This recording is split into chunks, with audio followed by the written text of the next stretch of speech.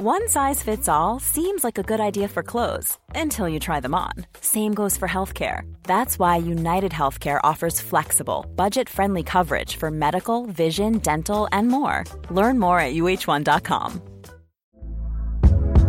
Hey there, it's Michelle Norris. I'm host of a podcast called Your Mama's Kitchen. When I travel, I'm usually looking for a way to find a taste of home when I'm not at home. And one of the things I love to do when I am at home is entertain. And Airbnb allows me to do that. When I was in California recently, I rented a house that had a great kitchen. And when we were sitting around the table, we were all thinking, we're in someone else's house. Someone could be in all of our homes as well. If you have a home, but you're not always at home, you have an Airbnb. Your home might be worth more than you think. Find out how much at airbnb.com/host. This is Internet Marketing.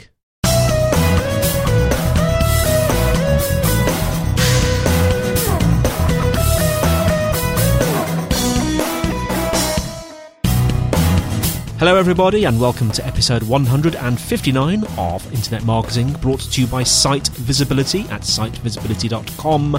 And in today's show, Kelvin discusses must-read marketing books with James Carson of Bauer Media. All coming up in Internet Marketing.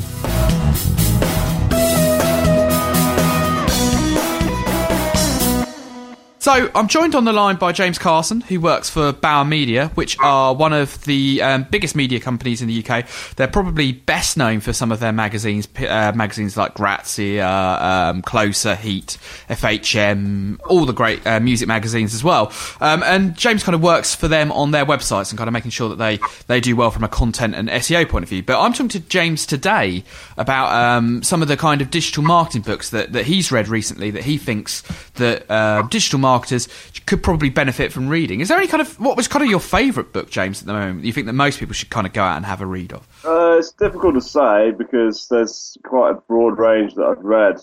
Depends really what you're after. I think in the content side, something like the Yahoo Style Guide, although it's really thick and long, is really quite excellent for kind of just getting the basics. Because I think a lot of people, when they start digital content, kind of just go in with a kind of prose or offline approach, where that style guide really clarifies what you should really do when you're starting out writing for the web.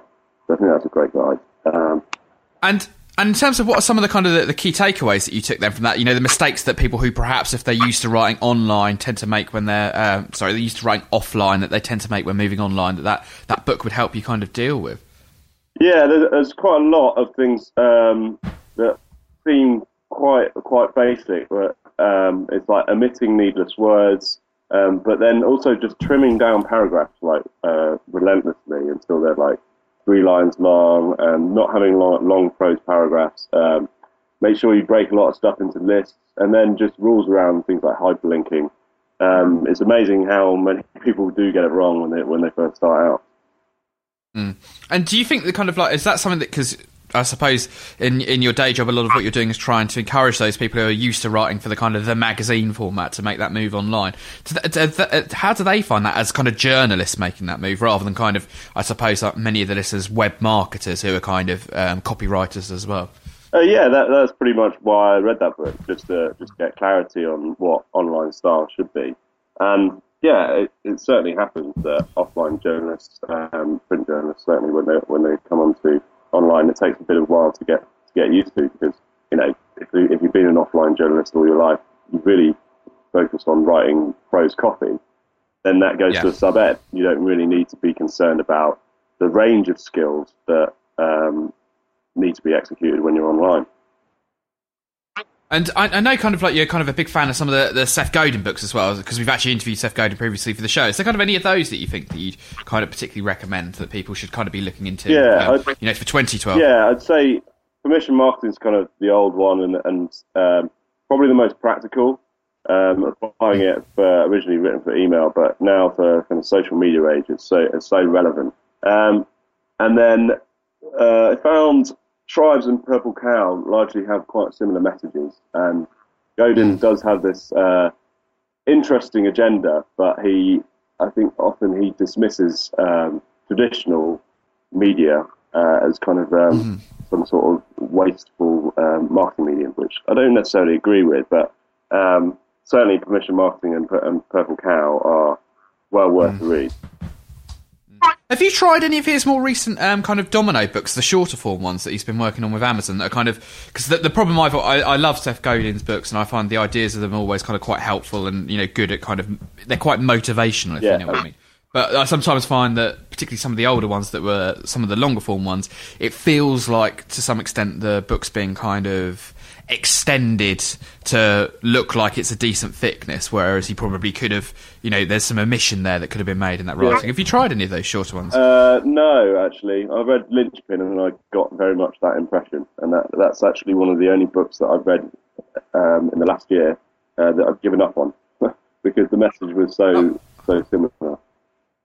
Yeah, I do find that one. I'm literally trying to remember the name of the book that was the one that I read most recently, if that one, but I honestly can't remember it off the top of my head. But in terms of kind of those more general marketing books, kind of that marketing strategy ones, is there any of those that you think that perhaps are kind of all-time classics that perhaps people might have heard of, but, maybe haven't actually got around to reading, that you think is really worth going to the effort of kind of reading the full book rather than kind of the prose? But for more general stuff, let's say Building Strong Brands by David Acker, that is quite a testing read.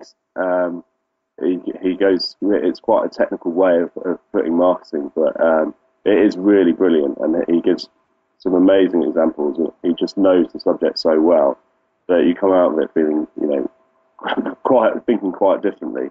And then a similar one to that is Positioning by Al Rees and Jack Trout. Okay, yeah, I've got that on my Kindle wish list. I haven't quite got down to downloading that one yet. Is it well worth a read on that front? Yeah, thankfully it's a bit easygoing style as well. They're quite amusing as writers, and they kind of rip into companies that have done it all wrong. But it's a similar sort of book to Building Strong Brands, but just a bit easier to read, and really fascinating to kind of understand how to think of markets and where to position your product against the market leader, and how success is made through those tactics. And then I think the third one is it's not really a book about marketing, but it is brilliant. The Tipping Point, how little things can make a big difference. It's a really important book for marketers to read, I think, just because it lays down a few rules that, if applied, can be really relevant for things like viral video, things like SEO and link bait and social media sort of virality. So I think it's really worth a read. Yeah, because that talks a lot about it's a Malcolm Gladwell book, isn't it? It talks a lot about how kind of trends and patterns develop and spread, and he kind of talks about fashions, but there's all kinds of takeaways to that for content, I suppose, as well. Yeah, absolutely. I mean, probably the main takeaway for me is that when we produce something, often it's thought that if we get that out to as many people as possible, then that's the way that ideas spread very quickly. But Gladwell kind of turns that idea on his head and actually says, it's the law of the few that really makes a difference. So that if you reach the people that really matter, who are kind of extraordinary, then they'll do the work for you. So there's an innovation curve, and appealing to most people isn't always the best initial strategy. But something that Godin talks about in Purple Cow as well. And that's kind of the idea of the maven, isn't it? I suppose is the way that he tends to label them, isn't it? From my recollections on that front. So they're particular people who are perhaps exert kind of an undue influence on the spread of ideas. Yeah, and, he uses example about Paul Revere in the American Revolution, who kind of kicked off when the British were marching on Boston, and he managed to do a horse ride up around all the villages and get his connections all on board. So they raised the militia and managed to defeat the British. So it's a really, really interesting sort of just backstory that works today. There's an interesting actual kind of flip side to that as well, because I've certainly kind of got that impression that some of the examples in Malcolm Gladwell's very good at kind of taking like lots of ideas and bringing them together into kind of coherent whole and a coherent sort of idea of a whole book. And I've heard kind of some of the examples that he used multiple times in various different books. But one that I've read a little while ago, probably about 12 months ago, that kind of challenges some of the points made in Tipping Point. Not completely, but kind of takes a slightly different perspective. It's by a guy called Mark Earls, called Herd. And he's recently written a kind of second book, which I've not read yet, called I'll Have What She's Having, which kind of makes an interesting argument that whilst there are certain people in the examples he talks about that do have perhaps a greater influence than others, it talks about the kind of idea that the way that we think about influence is perhaps... he thinks a little naive, really. He talks a lot about kind of the idea of kind of copying... and unaware copying that kind of people tend to make decisions on as well, and some really interesting analogies in that. And this was written kind of before the London riots of last summer, but there's a whole chapter in there about kind of how riots tend to spread, as it were, and the fact that actually a lot of the thinking that perhaps Malcolm Gladwell would talk about in Tipping Point doesn't really always work in that way, which I think is quite interesting as well. Right. But yeah, well worth having a read of that one as well. So in terms of, how you kind of go about digesting this content, because I know I'm a big fan of reading long-form books as opposed to blog copy, because I think sometimes the nature of even a really good blog post is that it's kind of, you never kind of fully immerse in it in the same way you are. But do you think, like, digital marketers as a whole don't really pay enough attention and read enough kind of books, as it were, because, perhaps there's kind of an anticipation that they'll be out of date, as it were? I don't know if that's necessarily true. I'd hope it isn't, and that marketers do think about reading books as well as blogs. I always find with blogs that they're normally one idea, and I never really read a whole blog. I just don't have the attention span, and you normally sort of do it while you see a tweet, and then you click it, and then you realise you've got to get back to work. So I don't really want to digest it in the same way. And when you take a book, that actually, for me, it forms like just a bit more of it in my head. And I think worrying about books being out of date is it's a bit of a moot point, because most of the books that I've read this year are, 4 or 5 years old. And I don't think you should be too concerned about the technology. It's more about the methods of marketing. And books like the Clue Train Manifesto, that was written, in the 90s, and the One-to-One Future was written about 1993. Yeah, I think they're probably the two best books on the internet that I've read, just for explaining the concepts of marketing. And I suppose people don't change, do they? And the way that people are, why people make decisions doesn't change, does it? So I suppose, no. Yes, it's just the practical execution of the ideas expressed in the book. Probably need a blog post to explain them, or you might be working a lot on Facebook, and so reading a book like the One-to-One make something really tick, and then give you an idea that you can execute. Yeah, no, it's interesting, because I don't know if you've seen recently, The Guardian seems to be experimenting with this a bit, where they're kind of taking and producing like shorts, like Kindle shorts for one of them. They're not Kindle shorts because that's kind of a brand name, but kind of short books published exclusively for the Kindle, which are perhaps kind of that fall some way short of what would be a book traditionally, but kind of would be a very long kind of feature article, as it were, kind of 10,000, 15,000 words, as it were, and publishing them as sort of short one-off books around particular topics that they can turn around relatively quickly. So, for example, they think the London riots were one that they've done one on, and that type of thing, where they can take content that just the normal kind of publishing cycle wouldn't be able to deal with, the kind of topicalness of that.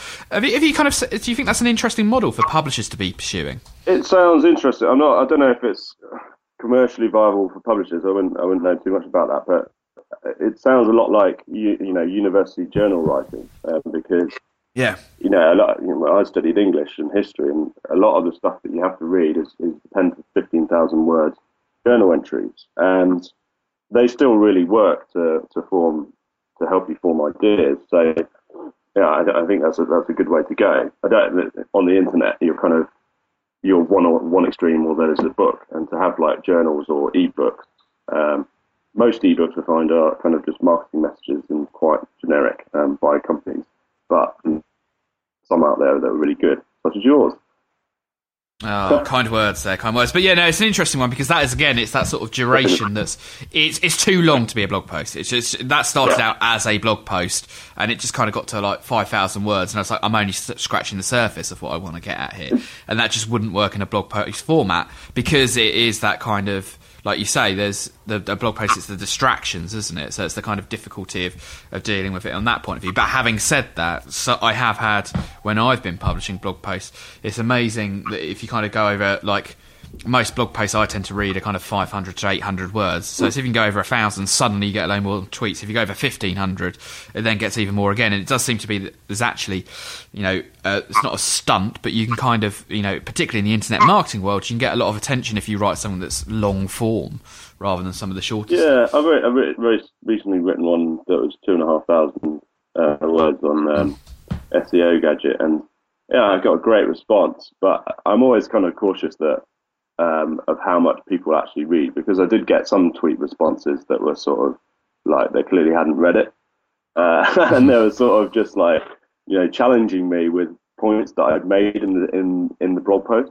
So you've always got to be aware of that as a writer and not kind of fall down the hole of getting too touchy, because I write a blog and it's quite clear in the comments that not everyone reads it with the same sort of interpretation as well, and that's sometimes a danger because you could just be like, what are you talking about?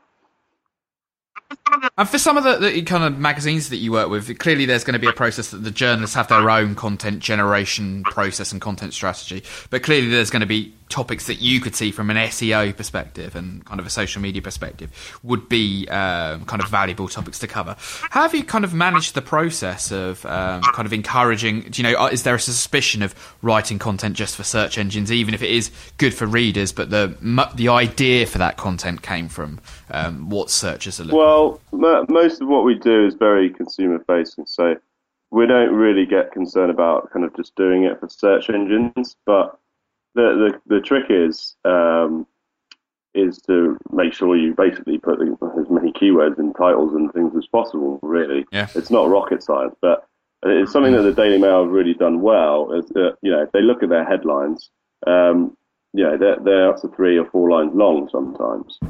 And, that just would never happen in a magazine. Literally in a magazine, you would see what Katie did next or something like that, talking about Katie and Russell Brand. And you'd get that straight away because, there's a picture. But then online, you just got to make sure that everything's like super contextual. And I think if you add, who, what, why, when, how, they're pretty much fundamentals of journalism, but you've really got to stick to them online and then just apply that in headlines and into copy. Then you're most of the way there for getting SEO quite right. Just in consumer publishing. Thanks very much for your time, James. Really appreciate that, and hopefully there's plenty of books there that if people haven't read already, that they can go out and have a read of now as well. Indeed. Well, thanks, Kelvin.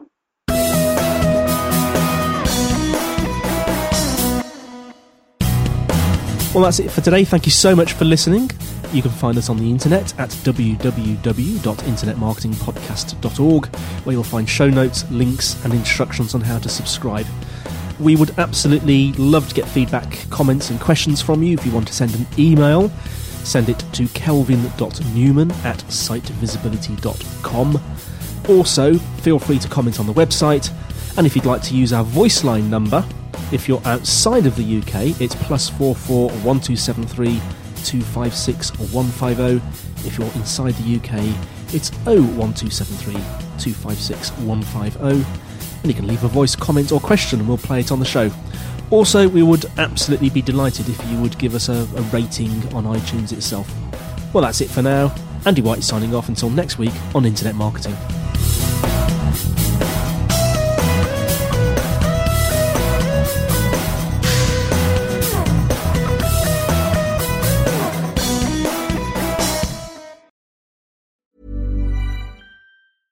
mom deserves the best, and there's no better place to shop for Mother's Day than Whole Foods Market. They're your destination for unbeatable savings, from premium gifts to show-stopping flowers and irresistible desserts. Start by saving 33% with Prime on all body care and candles. Then get a 15-stem bunch of tulips for just $9.99 each with Prime. Round out Mom's menu with festive rosé, irresistible berry chantilly cake, and more special treats. Come celebrate Mother's Day at Whole Foods Market.